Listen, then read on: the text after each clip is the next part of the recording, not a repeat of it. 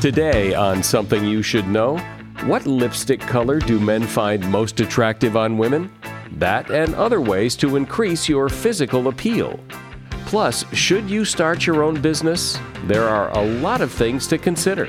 The job satisfaction people get from running their own businesses is about 2.5 to 3 times as high as the satisfaction they get doing the same job working for somebody else.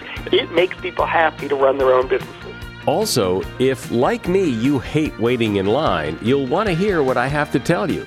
And a look at the dangers of medical myths and misinformation. Most of the stuff that's being presented isn't necessarily harmful or dangerous, but oftentimes it's useless and a waste of money. And I think that people really get pulled into these health scams as substitutes for conventional medicine. All this today on Something You Should Know.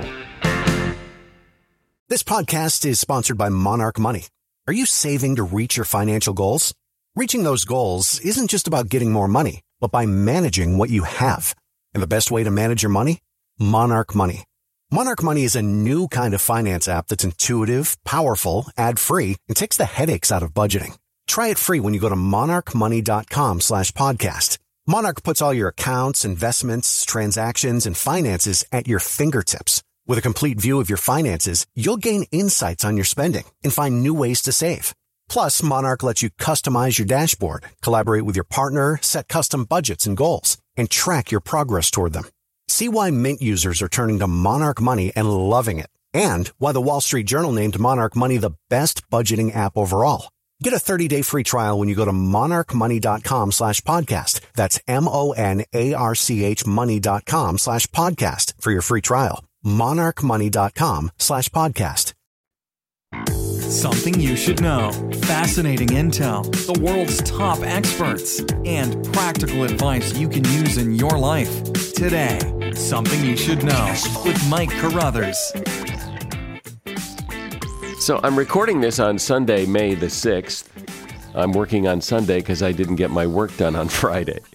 So I have to come in and finish it on Sunday. And I'm looking at my computer monitor here. I'm looking at this podcast on iTunes, or I guess it's Apple Podcasts now, we're supposed to call it. And as of now, we have 987 ratings and reviews. And I know I've mentioned this before, but I am determined to get to 1,000 ratings and reviews as quickly as possible. And I need your help. So if you have just a moment, it only takes like a second to go to iTunes and leave a rating and review, and we'll hit 1,000. First up today, if you want to appear more attractive, here are some important things to consider from the world of science. Keep your chin up. Men who keep their chin up come off psychologically as more assertive and confident. If you're a woman, you should wear red lipstick. A study from Manchester University demonstrated that men stare at a woman's lips for 7 seconds when she's wearing red lipstick, whereas they spent less than a second looking at her hair and eyes. Wear red clothes. Red is the most sexually powerful color. A woman who wears red will draw attention to herself because it is such a standout color, and people will subconsciously be drawn to her. Get your adrenaline pumping. Do something daring or see a scary movie, because adrenaline works as a natural aphrodisiac, and it may even help calm your nerves in some weird sort of way. Have white teeth. There's no question that a great smile is one of the keys to attractiveness.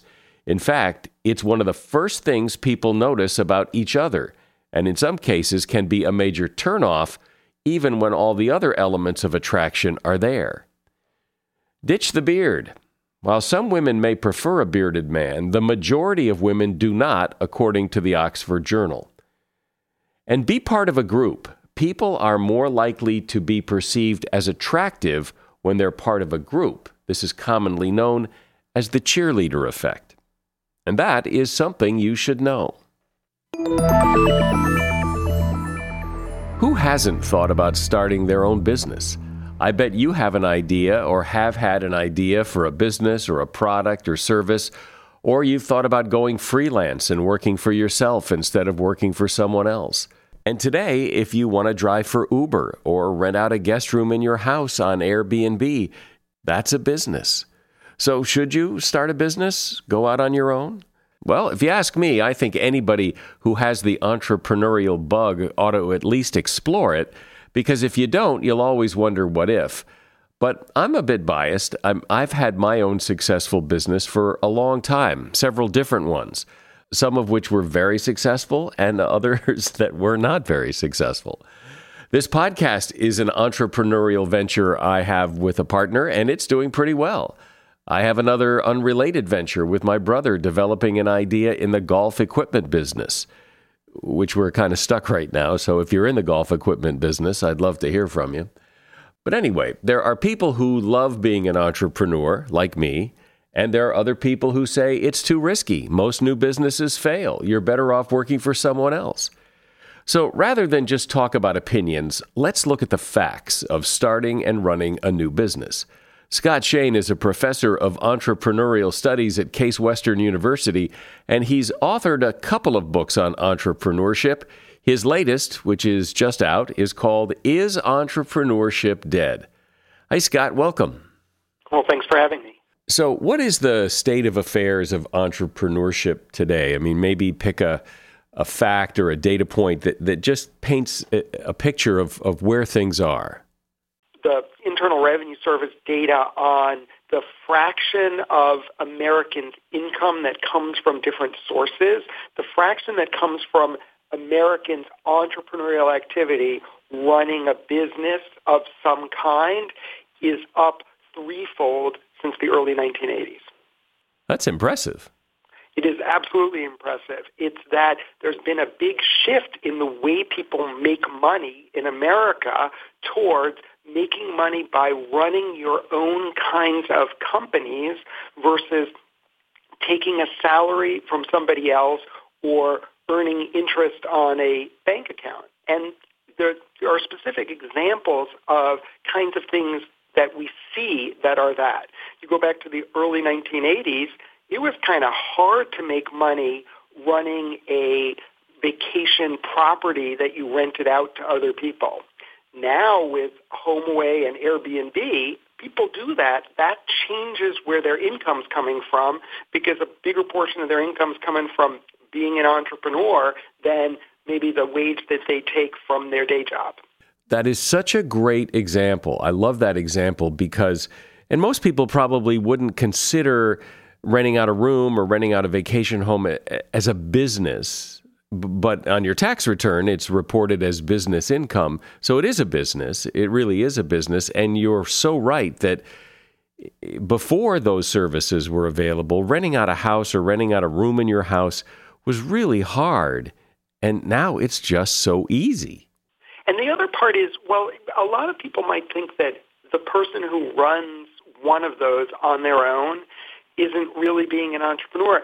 It's like a gateway to being this activity. So a person rents a spare bedroom, right, in their house. And then they're like, wow, this is good. I'm good at this. This is successful. Let me get a whole house and rent it out.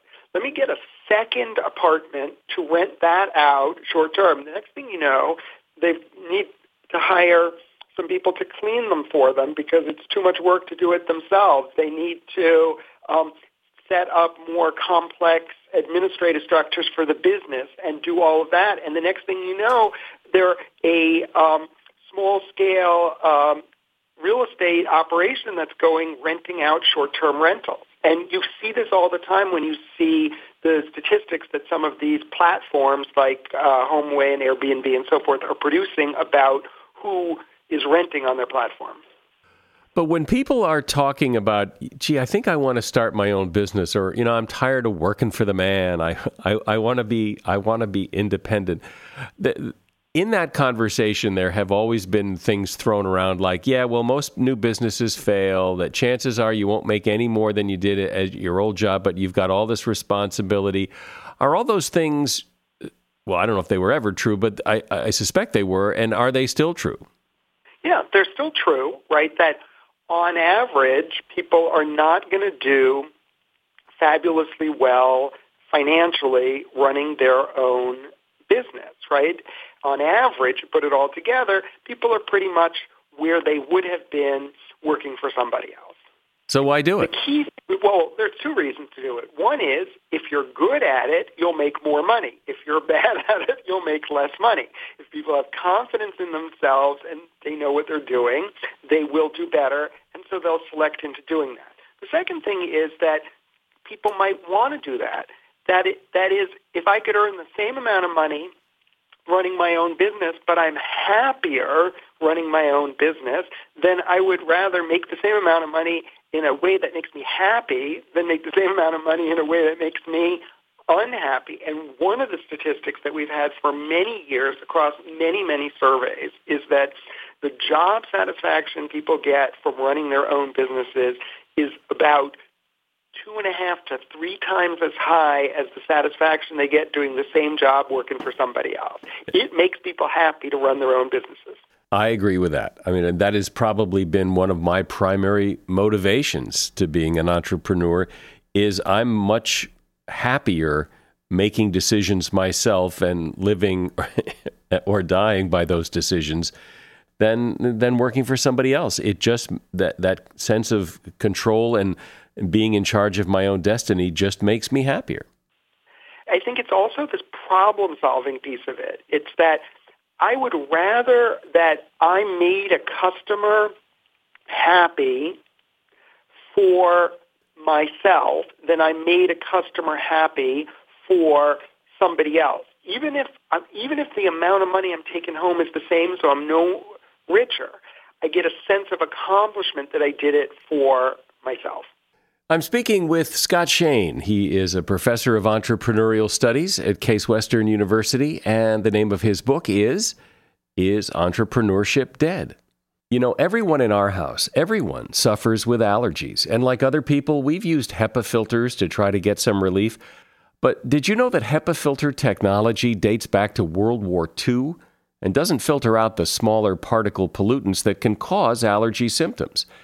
If you suffer from allergies, you really want to try Molecule. Molecule is an air filter that introduces a breakthrough technology that destroys pollutants at a molecular level. In a study of allergy sufferers, Molecule's technology provided dramatic symptom reduction within a week of use. One customer even said that she was able to breathe through her nose for the first time in 15 years. And all these claims have been tested and verified by third-party laboratories. But more importantly, they've been tested by real people.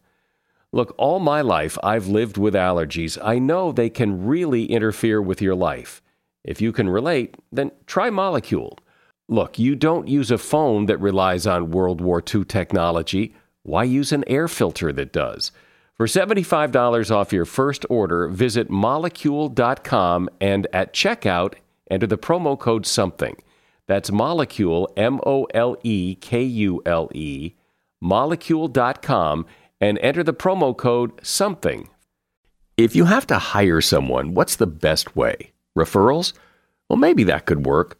But just because somebody knows somebody who knows you doesn't necessarily mean they're qualified. Or you could pull out that file of random resumes that came in during the last 6 months. Maybe there's somebody in there. Maybe. Now, if you're hiring, you need Indeed. Indeed is your matching and hiring platform with over 350 million global monthly visitors, according to Indeed data, and a matching engine that helps you find quality candidates fast. As a business owner, I've found that hiring the right people, well, there's just nothing more important. Don't leave it to chance or a referral or a random resume. Use Indeed. In the minute I've been talking to you, 23 hires were made on Indeed, according to Indeed data worldwide. Indeed's matching engine is constantly learning from your preferences. So the more you use Indeed, the better it gets. And listeners of this show will get a $75 sponsored job credit to get your jobs more visibility at Indeed.com/something. Just go to Indeed.com/something right now and support this show by saying you heard about Indeed on Something You Should Know. Indeed.com/something. Terms and conditions apply. Need to hire? Oh, you need Indeed. A shout out to Claritin for supporting this episode and providing us with samples. You see, for as long as I can remember, I have had to deal with seasonal allergies. stuffy nose, watery eyes, the whole deal. And the worst for me is it messes up my sleep. I wake up because I can't breathe right. And during the day, well, if I'm working and I'm all stuffed up, then my voice sounds weird, and this is how I make my living. Luckily, for those of us who live with the symptoms of allergies, we can live Claritin Clear with Claritin D. I use it, and if you struggle with allergies, you should too. Designed for serious allergy sufferers, Claritin D has 2 powerful ingredients in just one pill that relieve your allergy symptoms and decongest your nose so you can breathe better. I've been using Claritin D for years because, it takes care of the problem. Ready to live as if you don't have allergies? It's time to live Claritin Clear. Fast and powerful relief is just a quick trip away. Find Claritin D at the pharmacy counter. Ask for Claritin D at your local pharmacy counter. You don't even need a prescription. Go to Claritin.com right now for a discount so you can live Claritin Clear. Use as directed. So, Scott, when people say they want to start a business, and they do, what are the mistakes they make, and are any of them new, or are they the same old mistakes that entrepreneurs have been stumbling over forever? I think they're the same mistakes that people have been stumbling over forever, and I would put those into 2 categories. The first is that people make mistakes because they think they have an idea that's better than it really is. That means they think it's unique and it really isn't. Other people are doing it. They've got a lot of competition. Or they think it's going to make more money. Its margins are going to be better. It's going to be more profitable than it actually turns out to be. So they start with an idea that isn't quite as good as they really thought, and that's a mistake. What they would have been better off probably doing is testing out some of those ideas ahead of time and not committing to the first one that comes to mind, but looking for the best one they can do. The second thing is what I call unforced errors, that there are a lot of things that people do that simply are a set of problems that could have been avoided. They don't legally set up the business in the right way. They don't keep adequate records. They don't hire well. They don't pitch customers effectively. They do all these things that you could easily learn how to do, and they just don't do that, and it's an unforced error because if there are ways to sell well and you choose not to do that, if there are ways to set up a business well and you don't do that, it's an unforced error. One of the things that I've noticed about entrepreneurs who stumble and perhaps fail is that they're very good at doing something. They're a very good writer. They're a very good whatever it is. But that doesn't necessarily mean they'd be very good at running a business that provides that service. That they, in fact, are good at doing the job, but not running the business. That's right. So if you think about this, think about a person who paints houses, right? I can work for somebody else painting houses for a living. I could start my own business painting houses. Now, I might be great at painting houses, right? And if I'm working for somebody else, man, my work is fantastic. I really paint those houses well. And I'm a star employee, and people want to hire me to do that. But I'm not so good at selling. I can't keep good financial records. I don't get invoices out on time, right? And I'm not good at those things. So I'm not good at the running a business thing. I'm good at the thing the business is doing. That's not enough to just be good at the thing that the business is doing. You need to be good at running a company to be successful as an entrepreneur. It also seems, and I can think of an example in my own neighborhood of, lack of promotion, lack of, getting the word out, because there was a sandwich shop that opened up not far. I didn't even know about it. And then like the week before they closed, I actually went and got a sandwich. It wasn't bad. It was pretty good. But I'm 4 blocks away. I never even heard of it. And I'm thinking, how is that possible? If you want your business to perform, you would think the neighborhood would be a good place to promote it. It takes money to advertise and promote a business. And so if you don't invest in that at all, you're not going to get the benefits of that advertising and promotion. And people think, oh, well, I can't afford to do it. Sometimes that's a faulty logic because you can't afford not to market and promote your business. Well, I know one of the mistakes that I've made, and I know other entrepreneurs have made this mistake too, that we like to think that our idea is so spectacular that the world will beat a path to our door, that this is the greatest thing in the world and everyone will come running. One of the things about entrepreneurship that for years and years of research we've really kind of figured out and understood is that entrepreneurs have to be over-optimistic, and that's both a good thing and a bad thing. The good thing about being over-optimistic is if you didn't think you were better than other people, you wouldn't start a business from scratch to compete with somebody who's an incumbent who's already in place, right? It doesn't make sense to do that unless you really believe somehow that you're better. The problem with that and the Achilles heel in thinking that you're better and being over-optimistic about your chances is that it sometimes leads you to make choices to think, oh, my product's so great it will sell itself. Oh, I'm so good I don't need sales training. Oh, I can just, do the books in an hour once a month, no problem, right? And you get this overconfidence, this over-optimism about what you're doing turns out to be simultaneously the motivator to do it and causes you harm by making you underestimate what you need to do. Has anyone looked at whether or not people who start a business on their own versus with somebody else, with help, whether it's a partner or they hire the right help or whatever, that you're more likely to succeed or not succeed if you don't try to go it alone and do everything yourself? Yeah, there's a lot of evidence that doing it in a team up to about 4 or so people is a much better avenue. Now, there's probably 3 reasons for that. The first is the amount of work it takes becomes overwhelming, and you can't do everything at once. And if you have a team, you can spread the work across the team. The second thing is that it's easier to avoid the over-optimism when you have somebody else who might challenge your statement on something, right?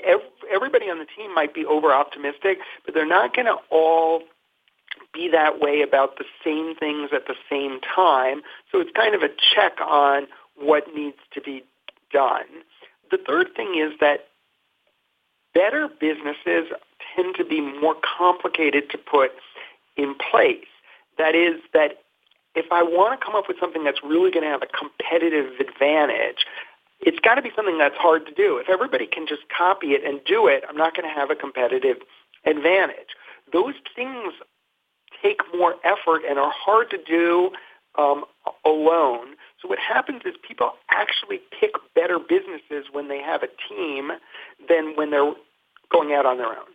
Lastly, when you read about entrepreneurship or you get interested in it, one of the things you hear about are venture capitalists and angel investors and raising lots of money and all that. But isn't it true that that's a very small percentage of new businesses that start with that kind of money? Most of them are much more bootstrappy, yes? Yeah, absolutely. So the biggest source of money for businesses that get started are the savings of the founders themselves by a huge order of magnitude. So probably about 60 to 70% of the financing of all businesses comes just from the founders themselves, from their own savings. Now, what's interesting is that after that, the next most common source is actually banks lending money. And it's very rare. It is a very small amount of the total where the businesses are getting funded by some kind of external equity investment like a venture capitalist or a business angel. It gets a lot of attention because the size that those companies can grow to and the frequency with which some of them will grow large is so high that it captures the media attention.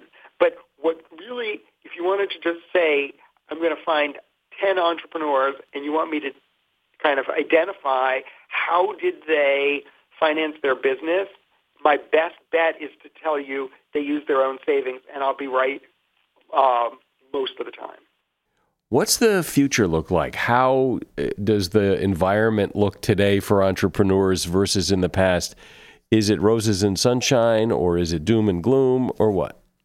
It is not doom and gloom. It is that we are getting more entrepreneurial activity. What seems to have been the big change in the economy is that entrepreneurs are less likely to employ other people than they used to. That's a big change. That may not necessarily be a bad thing, because if what entrepreneurs are doing is making money by having contract workers or doing things themselves, taking advantage of technology, but they are making more money and are more likely to engage in this activity. So it's good that they're doing it without employees, right? Or doing it with employees less often. Well, as I said in the beginning, I'm an entrepreneur, have been for a long, long time. I love listening to stories of entrepreneurs. There's something about an entrepreneur or would-be entrepreneur with an idea, and to hear them tell their story that they're so excited about. Those are my favorite conversations. And it's good to hear that the future is bright and entrepreneurship is alive and well. Scott Shane has been my guest. He's a professor of entrepreneurial studies at Case Western University, and he's the author of a couple of books on entrepreneurship that I recommend. His latest, which is just out, is Entrepreneurship Dead? And there's a link to his book in the show notes. Thanks, Scott. All right, sure, no problem. I'll talk to you soon. Bye. If you don't know much about life insurance, or you don't have it, you probably think it costs a lot more than it actually does. The truth is, a healthy 35-year-old can get $500,000 in coverage for less than $30 a month. And getting life insurance doesn't have to be complicated, because there's Policy Genius. Policy Genius is the easy way to compare life insurance online. In just 5 minutes, you can compare quotes from the top insurers to find the best policy for you. Policy Genius has already helped over 4 million people shop for insurance, and they've placed over $20 billion in coverage. And they don't just make life insurance easy. You can also compare disability insurance, renter's insurance, and health insurance. If you care about it, they can cover it. So if you've been thinking about getting life insurance, go to PolicyGenius.com. It's the easy way to compare the top insurers and find the best policy for you. You'll be saving time, money, and hassle, and it's free. Policy Genius, because comparing life insurance doesn't need to be a pain in the neck. As a listener to Something You Should Know, I can only assume that you are someone who likes to learn about new and interesting things and bring more knowledge to work for you in your everyday life. I mean, that's kind of what Something You Should Know is all about. And so I want to invite you to listen to another podcast called TED Talks Daily. Now, you know about TED Talks, right? Many of the guests on Something You Should Know have done TED Talks. Well, you see, TED Talks Daily is a podcast that brings you a new TED Talk every weekday in less than 15 minutes. Join host Elise Hugh. She goes beyond the headlines, so you can hear about the big ideas shaping our future. Learn about things like sustainable fashion, embracing your entrepreneurial spirit, the future of robotics, and so much more. Like I said, if you like this podcast, Something You Should Know, I'm pretty sure you're going to like TED Talks Daily. And you get TED Talks Daily wherever you get your podcasts. There is a lot of health information available today, and that's great, but frankly, a lot of it is baloney. It's fake health. This is a subject I know something about, and the theory is basically this. If somebody makes a claim about something, for example, take this supplement and it will cure your cancer, or eat this diet and it will cure every disease known to man. Well, there needs to be some pretty strong evidence that that is true, but so often there isn't. The support or the argument for this is either just made up, or often it's anecdotal. somebody claims they took something and it cured their cancer, or it helped them lose weight, or it made their skin softer, or whatever. But that's not evidence. It's just a story that may or may not be true. I've been interested in this topic for a long time, how people make health claims they can't support with real evidence, so they just make it up. And what's really interesting is a lot of these claims have become conventional wisdom. I know a lot of people who will load up on vitamin C when they get a cold, but the evidence just isn't there. Anyway, Dr. Nina Shapiro is here. She is an MD and a professor of head and neck surgery at UCLA, and she's author of a book called Hype, A Doctor's Guide to Medical Myths, Exaggerated Claims, and Bad Advice. Hi, Doctor. Thanks for coming on. Hi, Mike. Thanks for having me. So why tackle the subject of health fraud the way you have here? What are your reasons? One is obviously because I am a doctor and I take care of patients, and patients always have great questions and great stories that they bring to me. And some of these questions have raised questions for me where are they getting this information? How are they getting this information? We are exposed to so much health, whether it's nonsense or not. So I felt that it was really important to really set the record straight and get some information out to people so they can have more power as to how they really understand how to make health decisions for themselves. Do you think, is it your experience that much of this phony health stuff that's out there is deliberate and people trying to scam people, or is it just misinformation, or what's your sense of the nature of it generally? Well, the nature of it is, one of the reasons why I called the book Hype is that what hype is an exaggeration. It's not necessarily false, but there's some extreme information that's being provided. I think many people who do provide this information do believe their own hokum, as I call it, and it's not necessarily out to get people or out to harm people. I think people really do believe what they're trying to express or trying to sell. The concern is that because it's presented in such an extreme fashion that people really buy into this nonsense. And again, most of the stuff that's being presented isn't necessarily harmful or dangerous, but oftentimes it's useless and a waste of money and a waste of time. And I think that people really get pulled into these health scams as substitutes for conventional medicine. I believe, and you can disagree with me if you like, but I believe members of your profession are part of this problem because there is so much contradictory information when it comes to what works and what doesn't work, what's good for you, what's not good for you. There's flip-flopping on things all the time. And I think people throw their hands up. And if we're supposed to believe one day coffee is good for you and the next day coffee is bad for you, well, maybe we ought to believe this other guy because he says coffee will cure cancer. Well, that's a very interesting point. I think that doctors are always looking for something new. And, for instance, the cardiologists just recently flip-flopped on their recommendations about coconut oil being good for you or bad for you.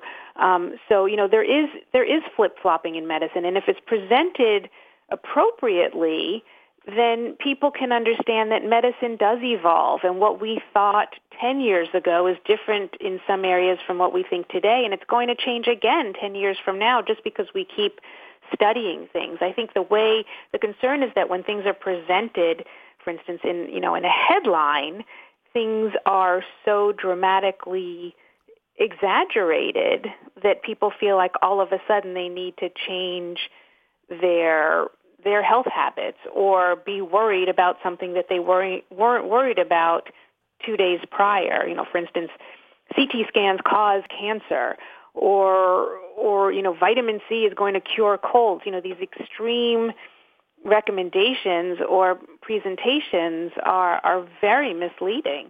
Well, and the vitamin C thing is a perfect example. I know a lot of people who take vitamin C when they catch a cold and who swear that it does something for their cold. It improves their symptoms or whatever it is they do. They swear it works, and I imagine that an awful lot of vitamin C gets sold for that reason. And it is the most common supplement sold. Yeah, and there is no evidence that it does anything. Zero evidence. And there we have a perfect example of placebo effect and a perfect example of something that is harmless, even if it's taken in high dose. It's for the most part harmless. It's useless and it's expensive, but if you think that your cold is either going to be prevented or curtailed by taking vitamin C, it may, because the placebo effect is so strong. And again, if there's no reason to necessarily stop it, even if you know that it's a placebo effect. Some people feel that it helps them, but again, it's a complete waste of time and money. So after vitamin C, then came zinc and all these other, echinacea and all these other things that, hey, this is going to cut your cold in half. What's the evidence for those things? Nothing. There's no evidence. And it's the same effect. It's the placebo effect. And, the only concern is that some of them have demonstrated some evidence of harm. For instance, zinc, the zinc supplements from about 10 years ago started to cause permanent anosmia, meaning loss of sense of smell. And this is where people get into that pseudo health, it's holistic or homeopathic or whatever term you want to use, or natural. But that doesn't necessarily equal safe or helpful or harmless. So, some of these supplements that are over the counter, which have no FDA regulation, can actually do some damage. Most of them are useless, but some of them can actually do some harm. What of the, if there are any, of the claims that people make out there does have merit? Anything that comes to mind that, there actually is something here but you might think this was baloney, but there actually is something? I think that many of the complementary medical practices, for instance, meditation, mindfulness, relaxation, even acupuncture or massage therapy, can have benefit when and real benefit when used in addition to conventional therapy. So, for instance, if you have cancer and you're undergoing chemotherapy, radiation, surgery, and you use these additional methods that are complementary, there is evidence that your outcomes will be better. So we can't just discount alternative therapy and say that it's useless. But when it's used in addition to conventional therapy, there is an actual benefit to outcomes. One of the criticisms of doctors and practitioners of conventional medicine is that whenever these new ideas about health and nutrition come out, that you're very negative about them. Oh, there's no evidence. That stuff doesn't work. It's never been proven. And sometimes it does turn out to be true, and many times it does not turn out to be true, but that you're all very negative. There's no, here's what you should do, it's just don't do that. So what should people do to stay healthy?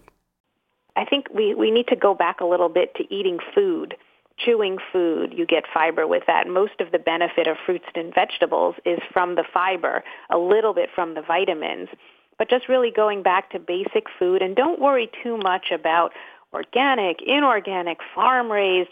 Really just eat some healthy food, be balanced, and you'll be getting enough vitamins, you'll be getting enough fiber. I think people are really digging in a little too deep in trying to figure out what's the secret answer to the best diet and what type of diet and how many milligrams of each vitamin they need. I think it's just we have to step back a little bit and just eat a well-balanced diet.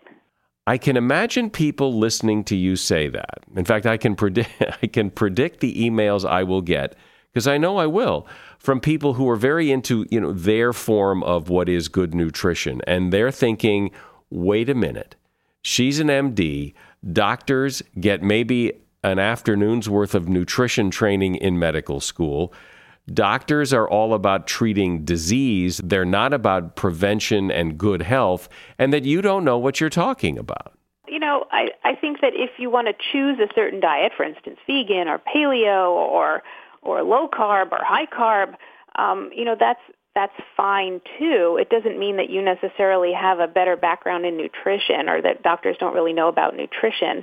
I think that nutrition is pretty basic. We have a gastrointestinal tract that digests, and some of the food is absorbed and some goes through as waste. And I think that people often think that if you eat certain foods or certain supplements or vitamins or vitamin-containing foods, that it all goes to the right place. But I think what people are missing is that most of it just goes to waste, literally. So, certainly if you have reasons, whether it's religious or environmental, not to eat meat, I absolutely think that that's great.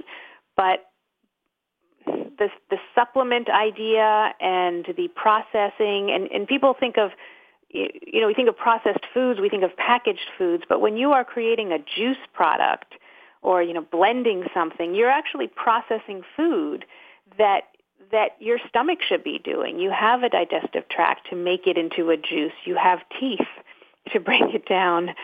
So, I think my concern is that people are blending things too much and then adding these powders and supplements, and it's really just a complete waste when you can just eat some food.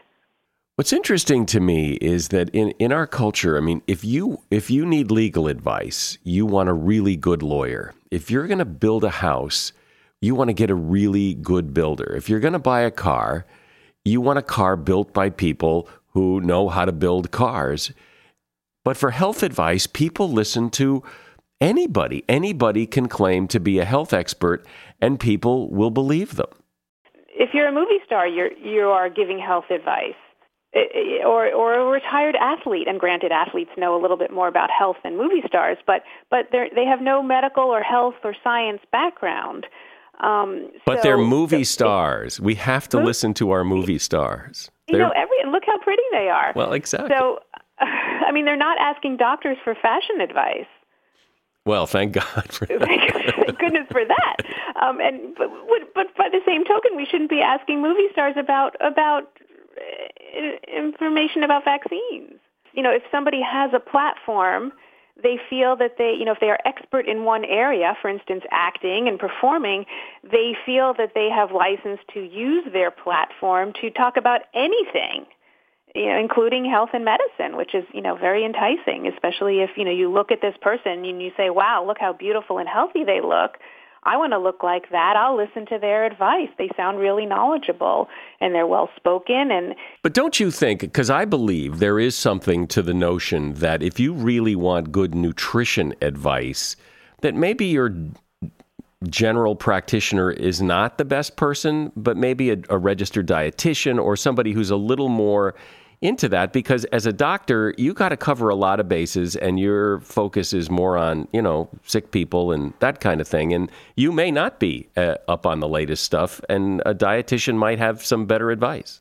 Yes, absolutely. I think a dietitian is a great resource for diet and to make sure that you're getting a balanced diet. And, especially if you have any sort of propensity to a diet-related illness, such as diabetes or obesity or hypertension, I think it is really important to have a registered dietitian or nutritionist involved in your choices. Certainly better than an advertisement or a movie star or the latest and greatest diet that you've heard about. I think they are excellent, and yes, they do know much more about nutrition and vitamins and protein and a balanced diet than many physicians do. A couple of more questions, because it's become very popular, and I've done it too. These genetic tests where you spit in a tube and they send it away, and you get back all this stuff. What's your feeling on that? So I think that as a population, this widespread genetic testing is very interesting, and there is just so we understand this. For the majority of them, your data is becoming part of a large database. It is not really private. But that will be beneficial because we will be able to understand, the genetic nature of some of the much more common diseases, especially Alzheimer's and breast cancer. But genetic testing is a very slippery slope when there's no genetic counseling included with that. People often think, I carry this gene, so I should have intervention because I may get this X, Y, or Z disorder, or conversely, I don't carry a certain gene, so I have no risk of X, Y, or Z disorder, and neither are the case. And I think that, for instance, when we check children for hearing loss, we have a gene that can test for that, but we still include genetic counseling so the family understands the implications. I think the concern about these home genetic tests is that people really are not provided with the implications of the results and what to do with that information. There is so much of this. I mean, you wrote a whole book about it. There's a lot of health fraud out there, a lot of misinformation, but of all of them, like, what are your favorite scams? What are the things that really, drive you nuts? I think, some of the antioxidant shakes where that's going to treat or prevent cancer drives me crazy because I think that people, really misunderstand what that means. I think the vaccine issue where people think that vaccines are harmful and that they need to create their own quote unquote gentle schedule. There is no such thing as a gentle schedule for vaccine. That's complete nonsense. And it drives me crazy. I think that people certainly, in many populations have never heard of or seen the diseases that these vaccines are preventing. And they're more afraid of the vaccines than they're afraid of these diseases. Until these diseases start cropping up more, I think people are going to have this false notion that the vaccines are dangerous and they need to create their own schedule, and that's complete hooey. Well, I know that after people hear this, I'm going to get emails from people saying that, you're an idiot, you don't know what you're talking about, that a gluten-free diet saved my life, or, it's going to be something, because this information is really entrenched with a lot of people, and you got a tough war to fight here. I know, I do, and I hear it every day. And again, for most of this stuff, you know what? If you feel better not eating gluten, don't eat gluten. That's fine. If you feel that something makes you feel better, then then it's fine to continue that. If you feel that you feel better without gluten, then don't eat gluten. But you have to understand that you don't have celiac disease or you don't have a real gluten allergy. If you feel better, if you feel that you stop getting colds when you don't have dairy, then don't have dairy. So a lot of it is very personal, and every body is different, but you have to understand that for the most part, there's really no science behind it. That's Dr. Nina Shapiro. She is an MD and professor of head and neck surgery at UCLA, and her book is Hype, A Doctor's Guide to Medical Myths, Exaggerated Claims, and Bad Advice. There's a link to her book in the show notes. Thanks, Nina. Appreciate it. Thank you. Good to talk to you. Take care. I hate waiting in line. I particularly hate waiting in line when the people who run the business where I am waiting in line don't seem to care that I'm waiting in line. And I imagine pretty much no one likes to wait in line, but according to research, it's not the waiting so much as feeling as if you're being treated fairly. Because when you feel that other people are getting preferential treatment or that your line isn't moving very fast, that's when people get upset. There's a whole science to this waiting in line thing. In fact, there are some terms used to discuss it. Jockeying is the act of switching from one parallel line to another, like in the supermarket, because you think your line's not moving fast enough. Faffing is the time delay when a person gathers their things after paying at the checkout and finally gets out of the way so the next person can come up. That's faffing. Reneging is when a customer actually leaves a line because he or she has spent too much time waiting and they don't want to wait anymore. Now, here are some basics for anyone who runs a business where you make people wait in line. People don't like parallel lines, like in the supermarket, because they're always certain that the other line is moving faster. People prefer lines like in a bank or in a hotel lobby where it's one line and you go to the next available person. They can't do that in a supermarket because there's no place to put one big long line of people with shopping carts. Distractions are good. If you have TVs or something to distract people while they're in line, it shortens their perception of time. You ought to consider putting in a sign that shows how long the wait is, because without signs displaying a wait time, people overestimate how long they wait by 23%. When a person sees a lot of people in line behind them, they are less likely to jump out of that line, even if they think the line is moving too slow. People in lines that are surrounded by the scent of lavender tend to get less annoyed than people in lines that are not surrounded by lavender. And serpentine lines, like the ones in a bank or in a hotel lobby, like I mentioned before, they may look longer, but people actually feel they are more fair and are more willing to wait in those lines, even if they are longer. And that is something you should know. That's it for this episode. In case you didn't know, we publish 2 episodes a week. We publish on Mondays and Thursdays. It's actually at 12:04 a.m. on Monday morning and 12:04 a.m. on Thursday morning. And so look for the next episode on Thursday. I'm Mike Carruthers. Thanks for listening today to Something You Should Know. The Bigger Pockets portfolio of podcasts are worthy of your investment. We're having a real conversation as real estate investors. New episodes available every day. It's important to buy where it makes money and not necessarily where you want to travel to. Bigger Pockets, On the Market, Rookie Real Estate, or Money Podcast. The purpose of flipping is to create more cash so then you can reinvest into other types of properties. The Bigger Pockets Podcast on YouTube or wherever you listen.